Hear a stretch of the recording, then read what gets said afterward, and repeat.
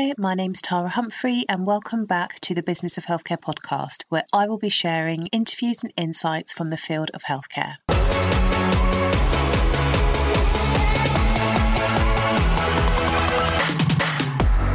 The Business of Healthcare podcast is brought to you by THC Primary Care, where we provide operations and project management to primary care networks.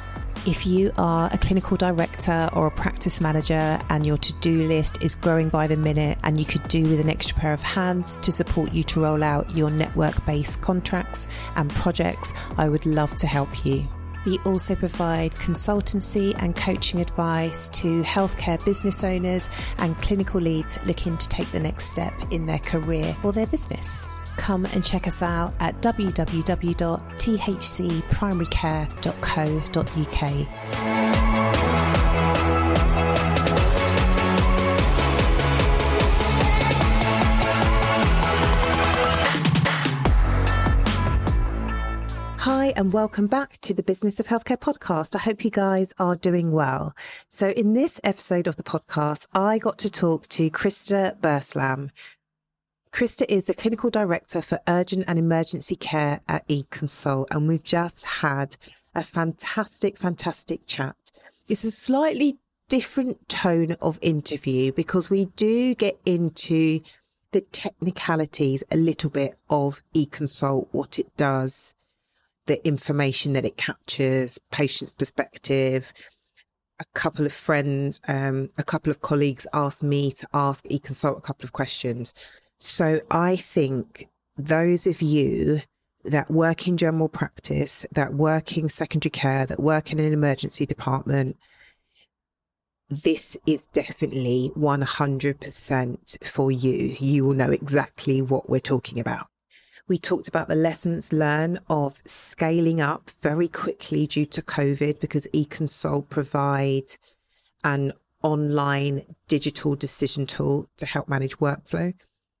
I asked Krista how the company dealt with negative reviews because, like anything, there are massive fans of the service and there are people that don't like it. And she was really honest. I really appreciate her honesty, her candor. She was happy to be challenged. She also shared with us how she started working for eConsult and how she took a risk of leaving a steady job to go and work for this startup. And we talked about her as an entrepreneur at eConsult. It was a really, really nice interview. Krista and I are going to do something else together. She was a pleasure to talk to. I think you're really, really going to like it.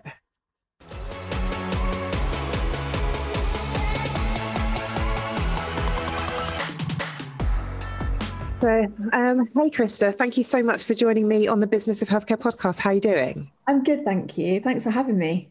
Thanks for coming. I was really excited to have you guys on. So it'd be great if you could share with our audience a little bit about who you are, what you do, and who you work for. Okay.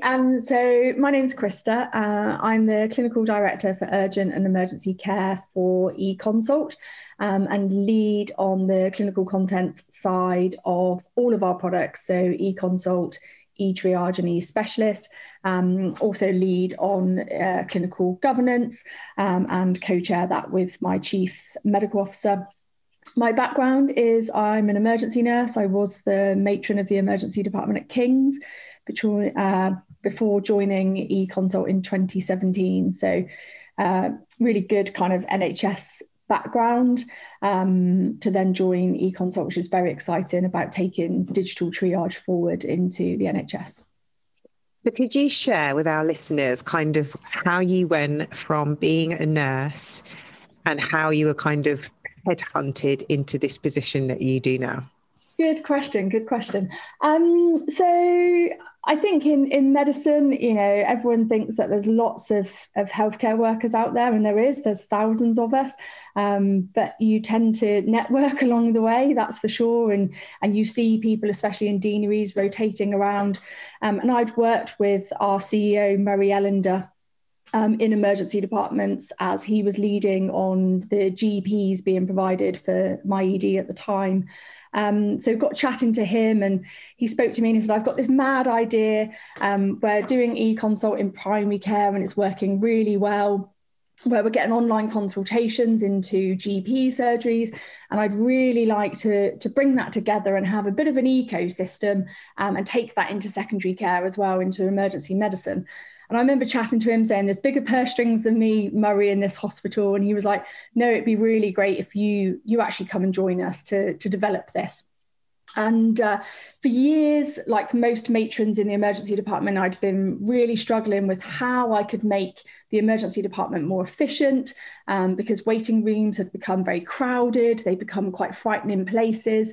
And I did keep thinking to myself, there's a lot of this stuff that can be done digitally, and it's done in a very manual process. And Murray's spot on here. And this would be right up my street to make emergency departments safer. So totally jumped at the opportunity and took a really big risk. We're very, very safe in our jobs, if you like, where you're in this substantive role in the emergency department.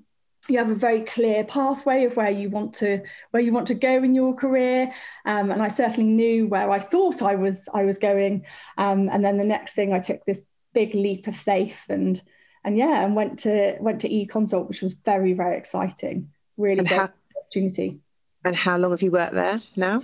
So joined in 2017. So okay. June 2017, I joined. So it's been fantastic. And I know lots of our listeners will know what e-consult is, but for those of them that may not be as familiar, could you tell us what is it?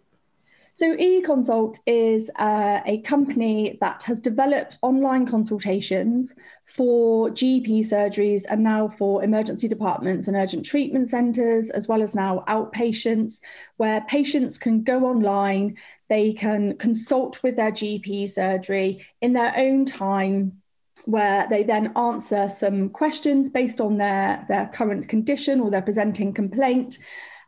Those questions will then be submitted to the GP surgery, and the GP surgery then can look at that online consultation, that e-consult, and then triage that appropriately. So enable the practice to then look at that consult and go, actually, this needs to go to one of our GPs, or this can go to our prescribing pharmacist. So really allows that GP surgery to workflow and triage those patients to the right person who needs to look after their care. So really good opportunity to not allow kind of a first come, first serve basis with telephone, which I know as a patient, it used to be quite difficult to try and get through to your GP surgery on the phone, and the booked appointments would be snapped up because people would be first online trying to get to that appointment.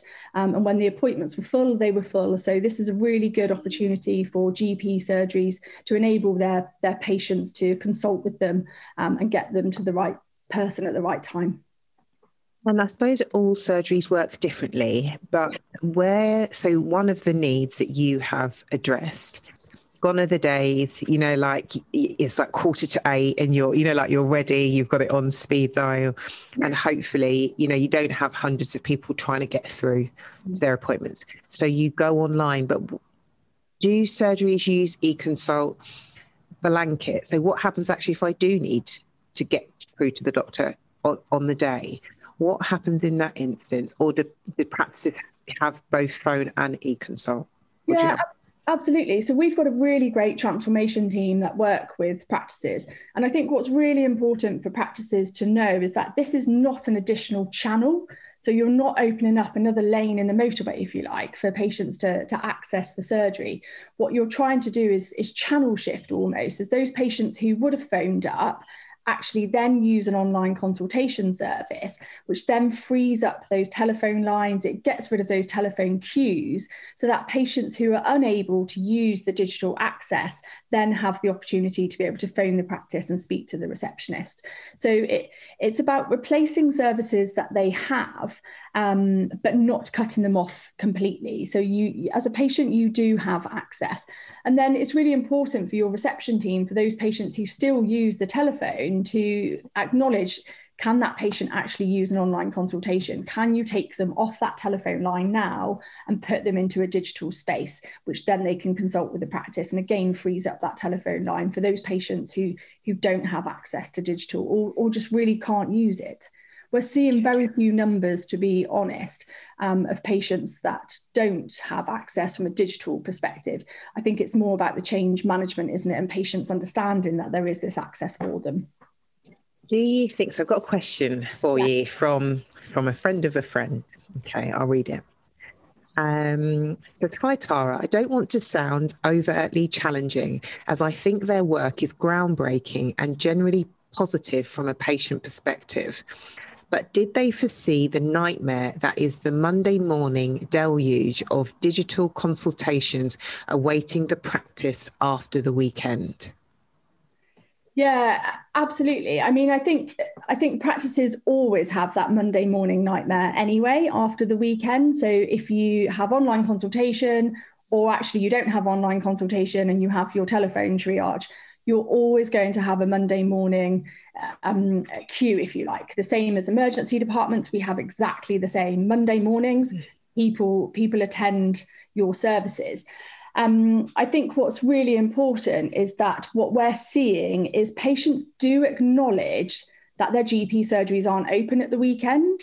So you'll find that patients, it's minimal numbers that are coming through over the weekend. But of course, you will see an increase over bank holidays, etc. And people will submit them on Sunday nights to kind of get through on the Monday morning. But actually, you know, the percentage is no different to those patients trying to get through to your trying to get through to your telephone lines.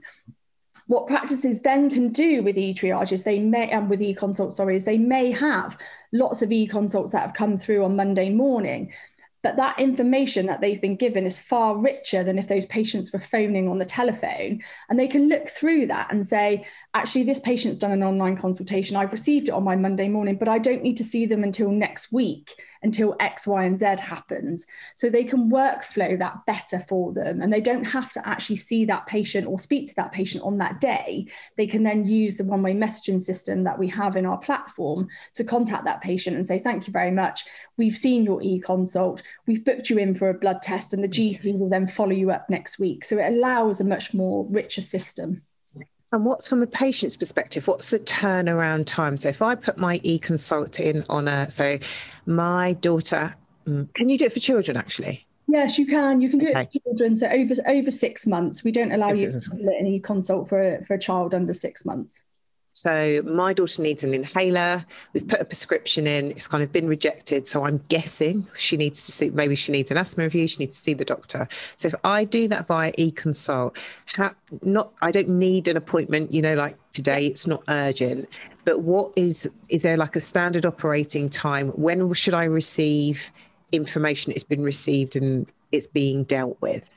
So as a patient, you will then see what we call an end screen. So you'll see an information sheet at the end of your consultation, which will advise you that you will get a response by the end of the next working day.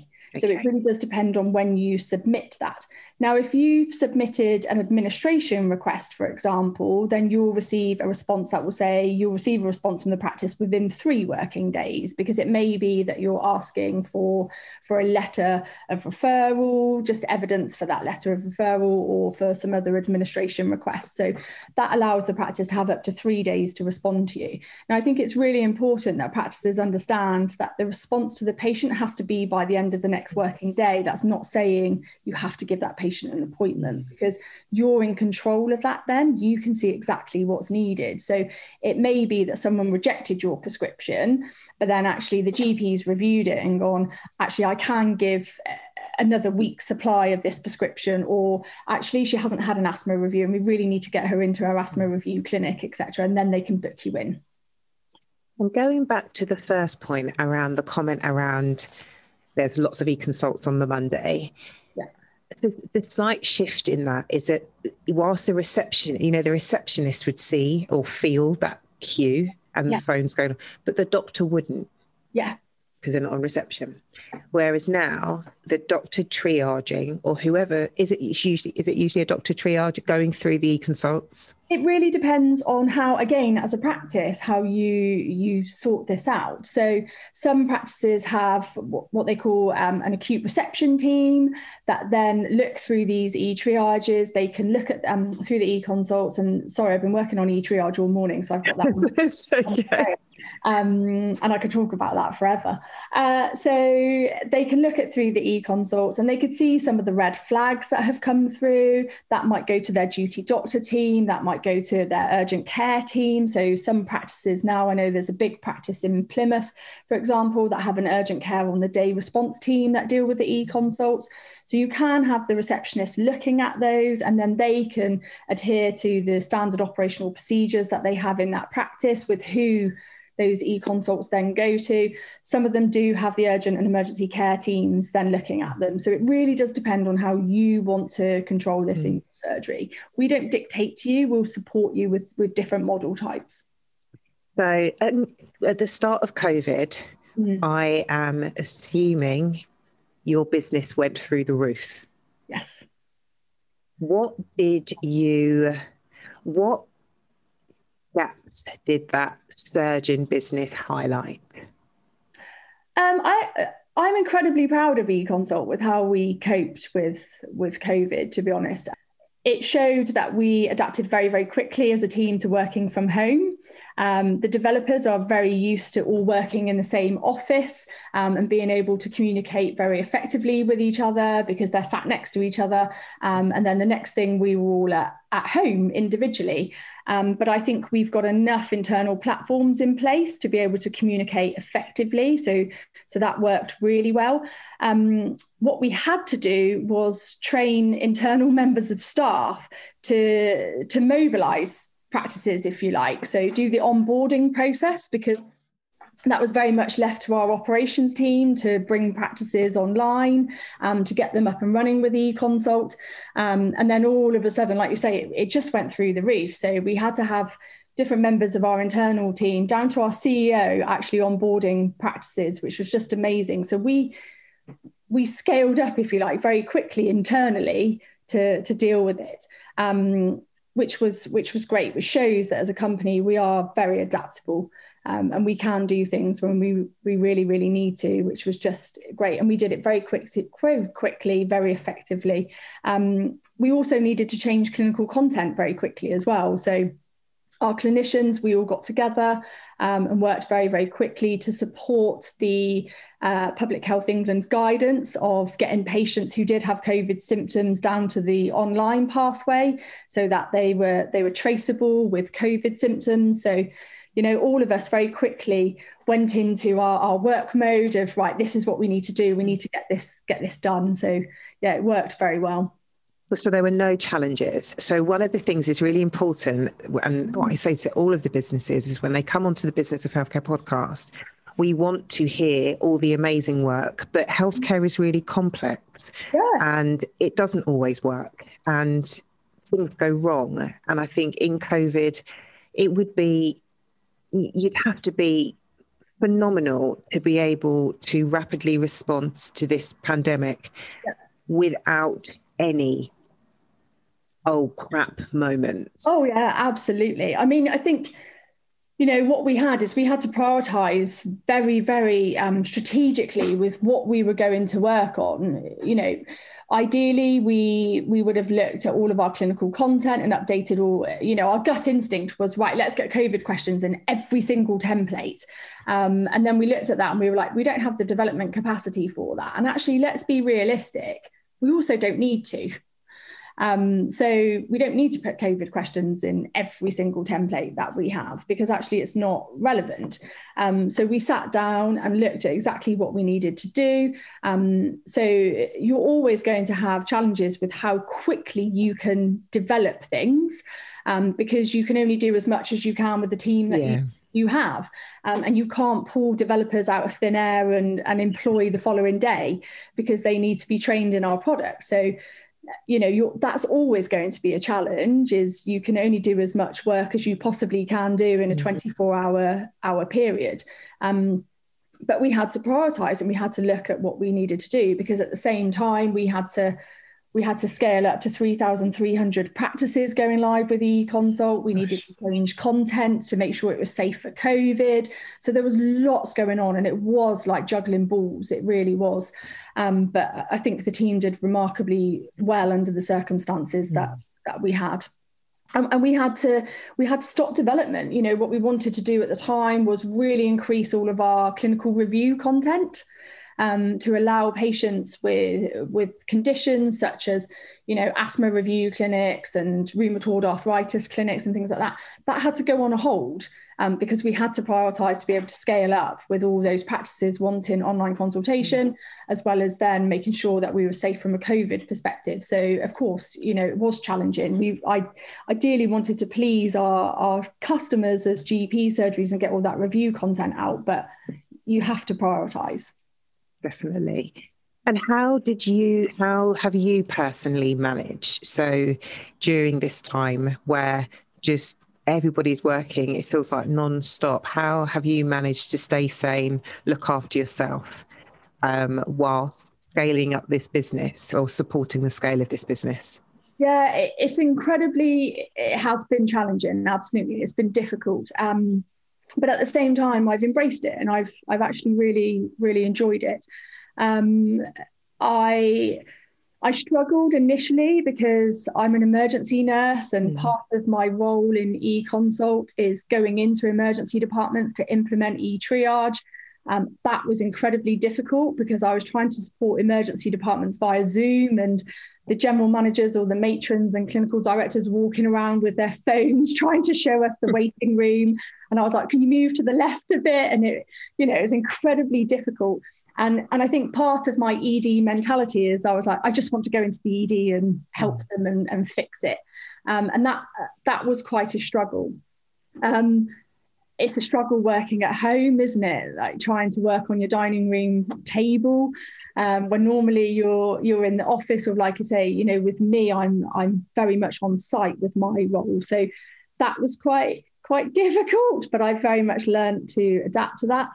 And I think how I've stayed sane during it is I have an incredible family, an amazing fiance and my friends, who we have really embraced Zoom and MS Teams. And, you know, my friends and I have Zoom calls every single week just to keep that contact up. Not the same, because you do want to just give them a hug. And we've all had birthdays in lockdown, which has been very strange over Zoom. But I've walked a lot as well. Okay. So I've managed to get myself out constantly. And I think where you're on site all the time, you don't realize how much walking you do and how many steps you do between getting on the train and the tubes and walking to EDs. So I've ensured that actually I get out every single day and I get some fresh air, to have some kind of normality, I think, because I think you can very much get yourself so caught up in it that before you realize you haven't actually left your seat because you've been on Zoom call, one after the other. So I have made sure that my CTO, he also gave me a great tip, and he said, sometimes you just don't have to have your camera on. Okay. Turn it off. Because especially if you're not someone who's participating much in that meeting and you're more of an observer in it, turn your camera off, put your earphones in, and while you're on the meeting, just walk around. Yeah. I do that. Yeah. And it's a fantastic tip. And I've really learned from Steve with that. So yeah, now I feel like I can turn my camera off. I don't need to keep it on all the time, because I think that got a bit much where you become quite self-conscious because you're definitely, you're like picking your face apart. You're like, oh, this is awful. I look very tired today and dreadful. So I very much took that tip on board, and I was like, okay, the camera can go off. Do you miss being a nurse? No, because I still keep up my nursing. So I miss it, and there's elements that I don't miss it. I don't miss the incredible pressure that you have as an emergency department matron when you're trying to run a really busy ED. But, you know, COVID has prevented this. But what I made sure was that when I left a full-time substantive job as a matron, that actually I kept up my skills as a nurse, because I worked incredibly hard to get my registration, and I'm very, very proud of it.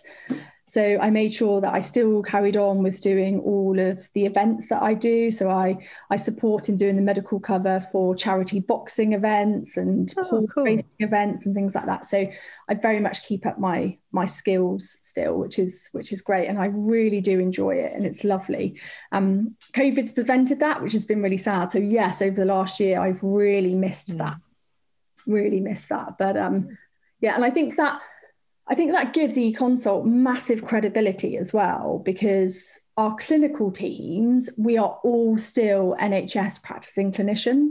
Okay. So none of us have walked away from our original standing, if you like. You know, we all still practice. So our CEO is a GP, our chief medical officer is a GP, our strategic and brand director is a A&E doctor. So there's lots of us that are clinicians still that lead on eConsult and eTriage. And when we first spoke, I said, what would you like people to know about you? And I made a note where you said, like, I'm not just a nurse, and that's really, really important. And you want to share that there is this kind of, there is a hierarchy, isn't there? And I know lots of nurses, lots of roles feel like, well, I'm not the doctor, I don't have the say. Yeah. And you've said you've networked, you've really made a name for yourself, quite ambitious. Talk to me more about that. I think nurses should be incredibly proud of being a nurse. And I think sometimes I've had conversations with people and they've gone, oh, you're a nurse, but why didn't you want to be a doctor? Because I didn't want to be a doctor. A doctor has their own roles and they have their own responsibilities, and it's a very, very different job. Yes, we're in the same environment, but doctors need to do their thing. Nurses do a very, very different role, and nurses need to do their thing. Healthcare assistants are phenomenal, and they need to do their own thing as well. And we all play an equal part in looking after people and caring for people, and no role is better than the other. So I think that everyone should be incredibly proud of the pathway that they have chosen. And nurses have gone into nursing because they want to go into nursing, not because they couldn't become doctors.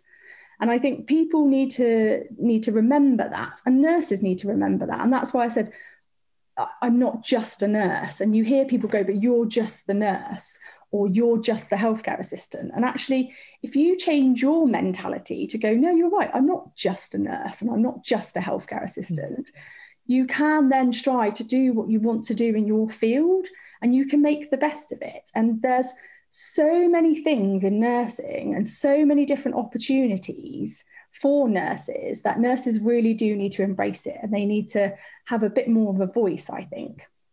What do you think? Be proud.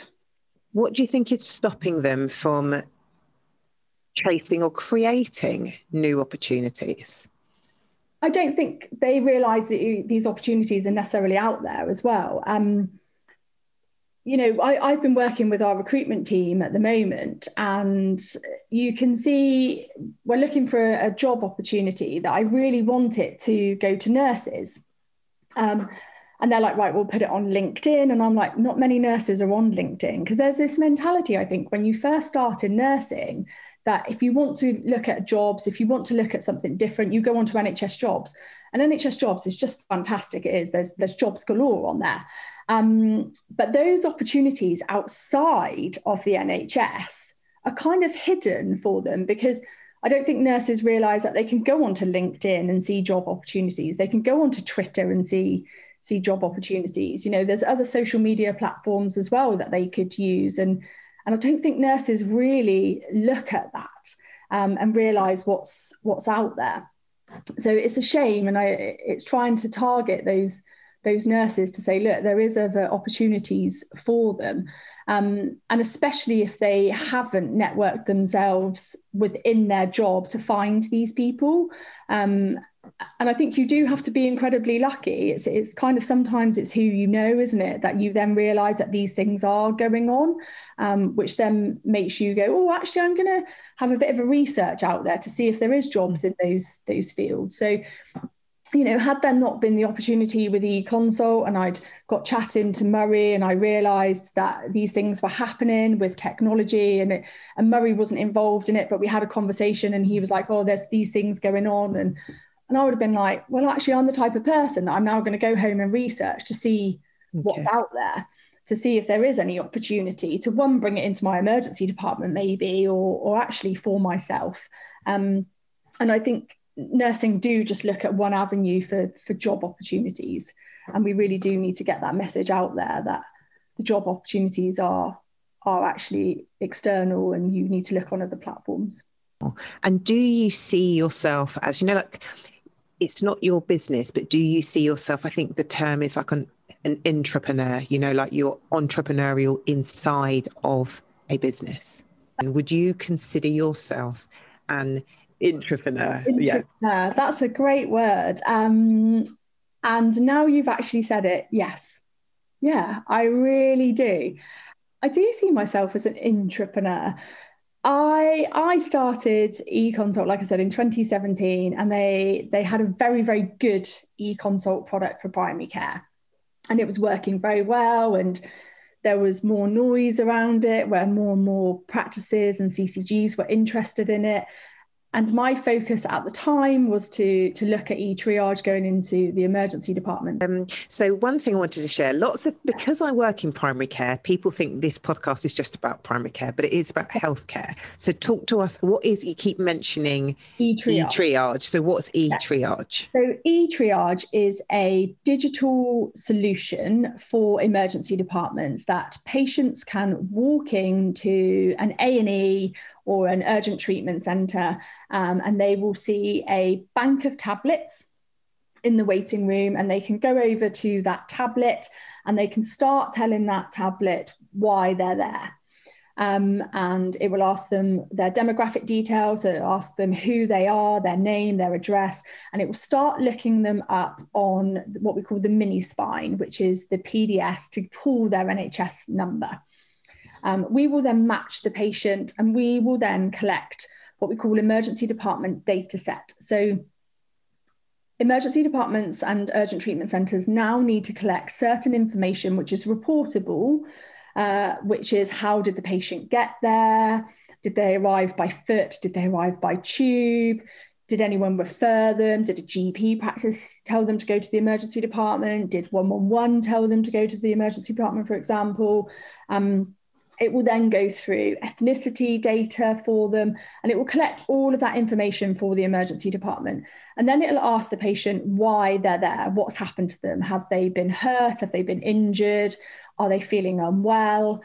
And it will then take them down that pathway. So if you've walked into the ED, for example, with a head injury, you could then click on the body map within the product that says, I've hurt my head. And it will start asking all those questions that the likes of myself as an ED matron would have asked you face-to-face in triage. And behind the scenes, it starts risk stratifying you. And it starts building up a picture that then goes directly into that clinical system of that emergency department and tells the doctors and nurses how sick you are from a priority perspective. So is this a P1 patient where it's life-threatening or limb critical, down to a P5 patient of, this patient's actually worried about something, which is why they're here, but actually they're very well. And can they be navigated or streamed away to more appropriate healthcare services for their need? So it really does identify very, very quickly, all within 5 minutes of their arrival into that ED. Those clinicians know exactly what's wrong with that patient, and again, helps that ED to workflow those patients very, very quickly and helps them decompress their waiting room, because waiting rooms were so crowded pre-COVID, and we're now seeing post-COVID as well, where numbers have gone up and actually emergency departments are starting to see more patients than they've ever seen before. So they're now incredibly busy. So from a patient's perspective, how do they, if they feel it's an emergency, and they've fallen over and they've got blood pouring out of their head, and they're filling in their information, that's patients do that in an they're quite happy to sit there and do that. Absolutely. So we have got some incredible stories from our departments that are live with e-triage, where it's picked up very quickly patients who are incredibly sick, and identified them straight into the system. And then they have been called immediately by those triage nurses who have taken those patients into resus, for example. Those patients usually would have, and from my experience, I've seen it, where we happily join a queue. We see a queue and we like it for some reason, and we'll stand there until it's our turn. And I've seen some horrific things to patients in those queues, and they're normally the 10th person in that queue. And you've dealt with 9 others before you've got to that person who you really should have seen first. So yeah, it's picked up. A 24-year-old boy walked in on a Saturday morning and used e-triage, put in that he had a headache. It was a new headache. He felt like someone had smacked him in the back of the head.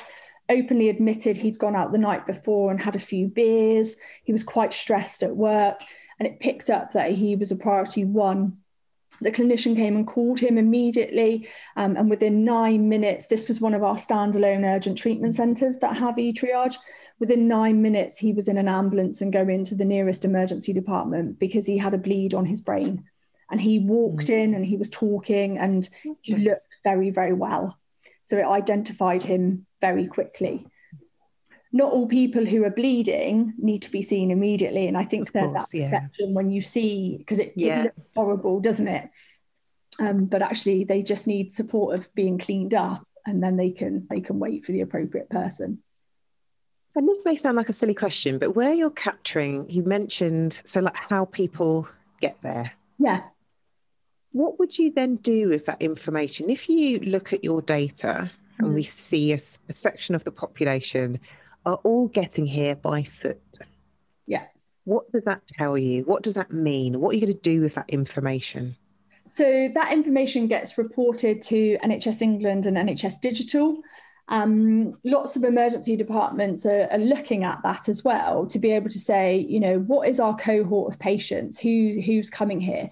Do we have an increase in ambulance attendances, for example? Or actually, are all of our patients walking in? Are they ambulatory? And therefore, what are those ambulatory patients? Are we, for example, seeing patients walking in with subarachs?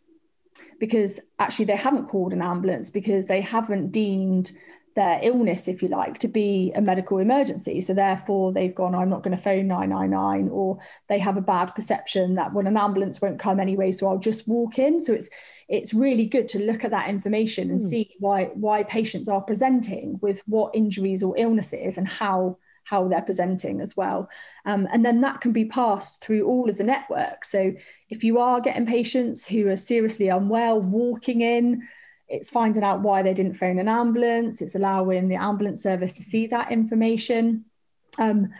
Lots of information about gang relation as well, with stabbings and gunshots. That's reportable information that can help police as well, with where they actually resource their police cars. And so there's lots of things that actually that information can help the wider network. How do you guys deal with negative reviews? So for as many people that say eConsult has changed my life, changed how we operate as a practice, it's fantastic, there will be, and just like with any service, any product, there'll be the people that say, this has made my life a misery. Yeah. And it's not helping. And somebody actually said to me, ask them, where is the evidence that this even works? Yeah. How do you guys deal with negative reviews, especially sometimes when it's so public and everybody's talking about it on Twitter? Yeah, I think it's really important to look at negative reviews, because actually I think our product it's not the finished product. It never is. And actually, we are a company who's very, very willing to learn and is very honest. And actually, sometimes it is really important to say, we haven't done that. You're right, we need to do that. And it's really important to listen to people and to understand why they're feeling negative, and can we help? Is it negativity against the product? Is it negativity because actually they are the victim at the moment of a broken healthcare service, that everyone's feeling pressure, everyone's feeling a bit burnt out at the moment, and everyone is incredibly tired because they have worked harder than they've ever worked before over this last 14 months. So is it that actually they have just used eConsult as another channel, and do they need our transformation team to come and help them? Is there another problem here? So actually it's not the product at all, it's how they're managing online consultation as a whole. So I think it's really worth looking at negativity. And we've had comments before publicly saying, we can't see this access because as a woman, I can't go on to eConsult and I can't access this. So you look at that and you take that on board and you say, absolutely, we don't have clinical content for HRT. Why don't we? So actually we then looked as a team, we developed it. We've now got a HRT review template available for patients. So I think it's very important to listen to negativity. If you become complacent and you don't look at stuff like that, you're never going to develop and you're never going to progress as a team or a company. Who is your ideal client? Good question. Who is our ideal client? It's a group of people, to be honest. I think if you can support and help GP practices, so GPs, nurse practitioners, prescribing pharmacists, etc. GP surgeries even have paramedics working in them now. If you can support that team to have a happier workflow and balance within their surgery, that supports those clinicians to be able to then support the patients and make the patients happier. So I think it's a ricochet effect, if you like. The patient is our client, the clinicians are our client as well. And I think you can't just focus on one or the other. You have to bring them all together and actually they become one client as a whole. So, everybody that listens to this, it works in healthcare. So then the next question is, if your ideal client is layered and it all builds up to one, who pays for the service? Who pays for the service? If it's not your client. Yeah, so different people pay for our service. So CCGs can buy eConsult, and then they get the practices within that CCG to have eConsult. Practices can purchase eConsult themselves, so they can take it on individually. The same with eTriage. The emergency department can buy eTriage, and sometimes if they have an urgent treatment centre as their front door provider for that trust, then CCGs again will get involved with that. So it really does depend on the model and who wants the online consultation. If there is a general practice that has eConsult that feels like they're having a bad experience with it, what would your advice be? Our advice is that you reach out to us, and we can put you in contact with our transformation team, or actually we can put you in contact with us as a clinical team as well. So it may be that the clinical team are struggling with how they review eConsults or eTriage. So then actually the clinical team will support in that. But the majority of the time it's the transformation team, because it's about change management and it's about how you workflow. So if they're having a bad time, then actually my advice is please reach out to us, because if we can help, we absolutely will do. And for those organisations that may be thinking, I'm interested in either eTriage or eConsult, what questions do they need to be asking themselves before they reach out to you? Because they're thinking they may have heard this, they've heard friends that have got it. But if we're talking about change management, those organisations need to be very clear on the thing they're trying to improve. So what questions should they be thinking about? So I think it's always a good thing to kind of look at and say, right, what problems do we have? What are we struggling with? We're struggling with the amount of people that are phoning every morning trying to get a telephone appointment, where we're struggling with the fact that we've reached our capacity with face-to-face consultations and we have no more. So what is the problem we're having in our practice? But also on the flip side, I'd say even if you're interested in e-consult and you kind of don't know where to start, then again, reach out to us, because we will support you in finding out what the problems are as well and what you're struggling with. So one of the big things that we do in e-triage, and the transformation team do it with e-consult as well, is find out your process mapping. How are you currently doing things? What is working really well for you? What is not working really well for you?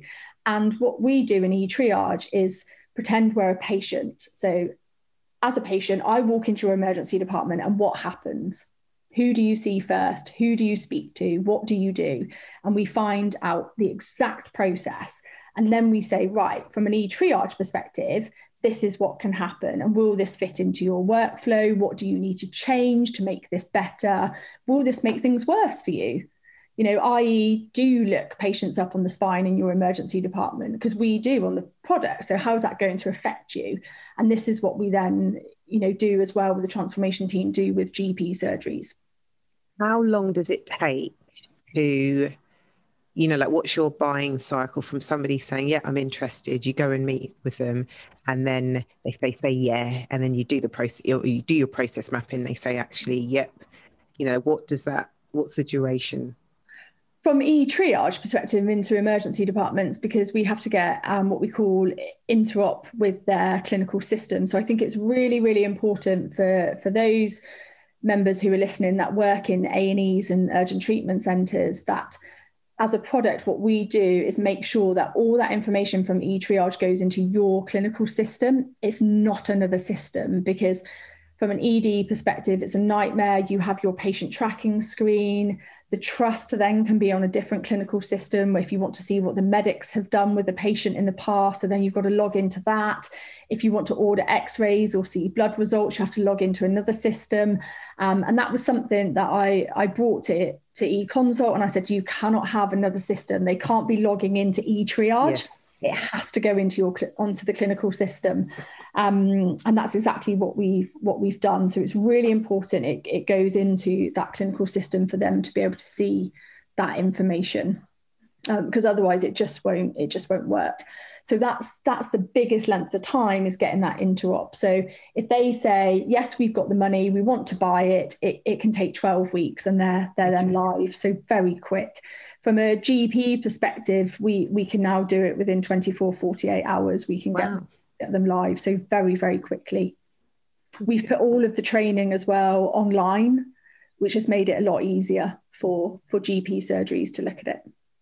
What's the vision for eConsult as you guys move forward? What's our vision? So we're a very ambitious company. We really are. Down to, we've got lots of ideas which are great. Myself and Mark Harmon, my strategic director, we've even talked about putting e-triage into festivals, capturing those cohort of patients. So we are incredibly ambitious, but I think the main thing we want to do as a company is to help support and sustain the NHS, is to help them and keep them going, enable the use of technology to make things better, to make things faster but safer. So what you don't want to do is bring in technology to make things faster, but actually it makes things unsafe, because that's not what we're about. But I think it's really important to have accurate clinical decision-making support tools for clinicians in these environments, because at the moment as well, especially in EDs, and I think in general practice as well, you've got different people making triage decisions at different skill levels. My mum worked in GP surgeries for years, and my mum was incredibly good at identifying people who were sick, and that was because of her experience. If you've got a brand new receptionist, to put that accountability and responsibility onto a receptionist can be incredibly unfair and scary for them. They're petrified of making the wrong decision, so therefore they'll just book everyone into an appointment because they want the GP to see everyone, because they don't know what's right and what's wrong, and who, actually it doesn't need to see a GP. It can go to the nurse practitioner in that practice, but they don't know that because they're new and they're inexperienced. And you have exactly the same in A&E departments. We've got junior nurses now making significant decisions on that front door, so the triage histories can become very inconsistent, which doesn't allow for appropriate workflow. So that's definitely our ambition. An interesting comment about the reception team. When we were in the thick of COVID, I had to go to the doctors, and there's no one in the waiting room. And I spoke to the receptionist and was like, how's it going? And she was just like, it's so boring. Like, as much as they probably didn't like the phones ringing off the hook, and it's quite definitely very, very stressful, they miss that patient interaction. So is the future of healthcare, from a patient's perspective, we get easy access. We've all got a phone. If we need to, whether we need to go to A&E or whether we need to go to the doctor, that can all be digital. But from the workforce's perspective, it's a different way of working. Yeah. And do we strip that away and just replace it with tech, that front door? No, and I think it's having an understanding of how your role changes. And we worked with a good example of this is we worked with an urgent treatment centre, and the receptionists were very, very apprehensive about e-triage. And they were like, it's taken our jobs away from us. Actually, we have lots of interaction with the patients. We know the waiting room. We know what's wrong with all of these patients. And absolutely, they did when they were booking the patients in. When we implemented e-triage, the reception team then turned around and said, our job is now fantastic, actually. And we didn't realise, because we now come out from behind our desks. We interact with those patients who struggle with digital access. So they will come out, they will stand with the patients, they will support them through the e-triage journey. They also said we have far more visibility of the waiting room now than we've ever had, because actually their jobs were incredibly difficult. They had so many other jobs, not just about booking people in. So they literally were going, thank you very much, Krista, next. Thank you very much, Krista, next. And they were just booking people in. Whereas now, actually, they've got time to book fracture clinic appointments. They've got time to then look at safeguarding lists that they need to look at. They've now are scanning documents in real time as opposed to months behind.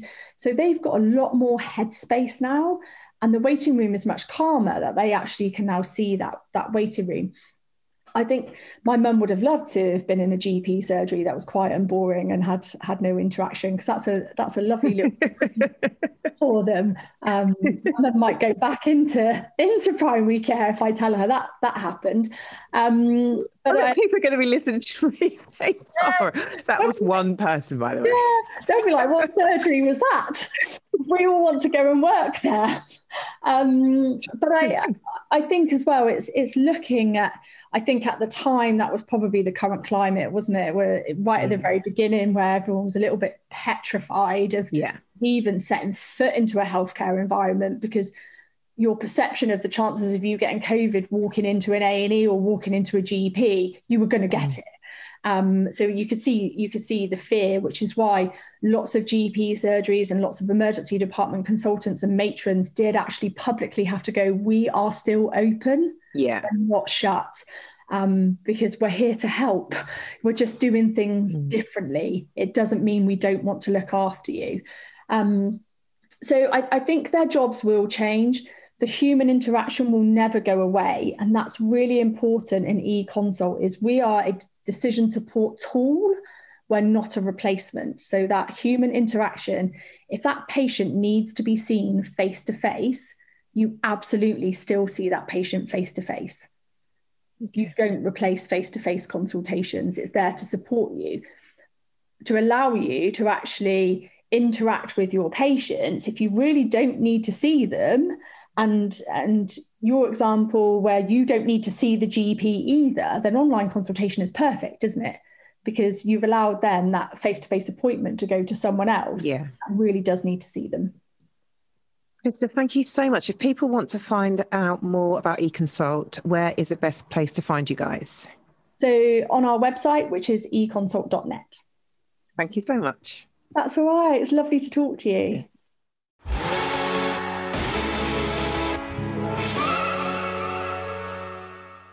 Thank you so much for joining us. If you like what you hear, I would absolutely love it if you left us an iTunes rating and 5-star review.